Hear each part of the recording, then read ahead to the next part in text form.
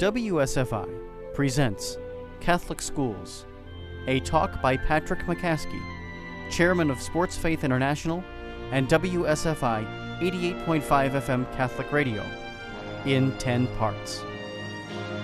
Catholic Schools Part 2. Wonderful Mother, thank you for life. I am even grateful when there is strife. Each of my cells has 23 of your chromosomes. How lucky for me.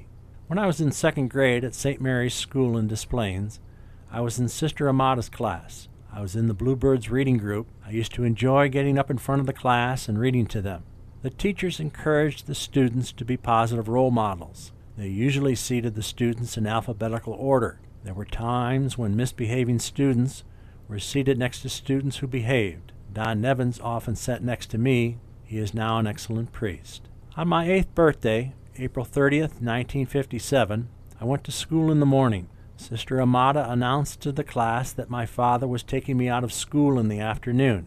He was taking me to see the movie Around the World in 80 Days at the Michael Todd Theater in Chicago. On May 3rd, 1957, the St. Mary's second graders made their first confessions. I said, "Bless me, Father, for I have sinned. 3 days ago I played hooky. I asked for penance and absolution."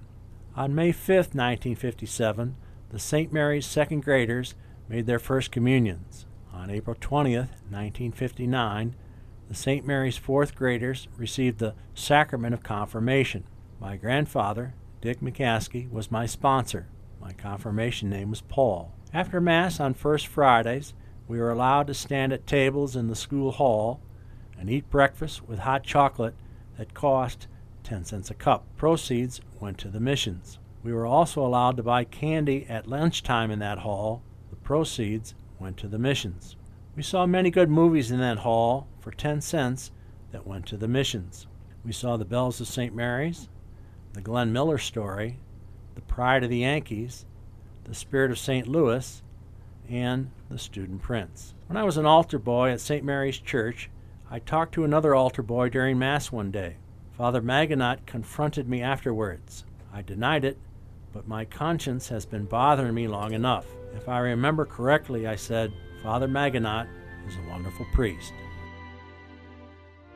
This has been a special radio editorial on Catholic schools with Patrick McCaskey. For more information about this or any program, visit WSFICatholicRadio.org.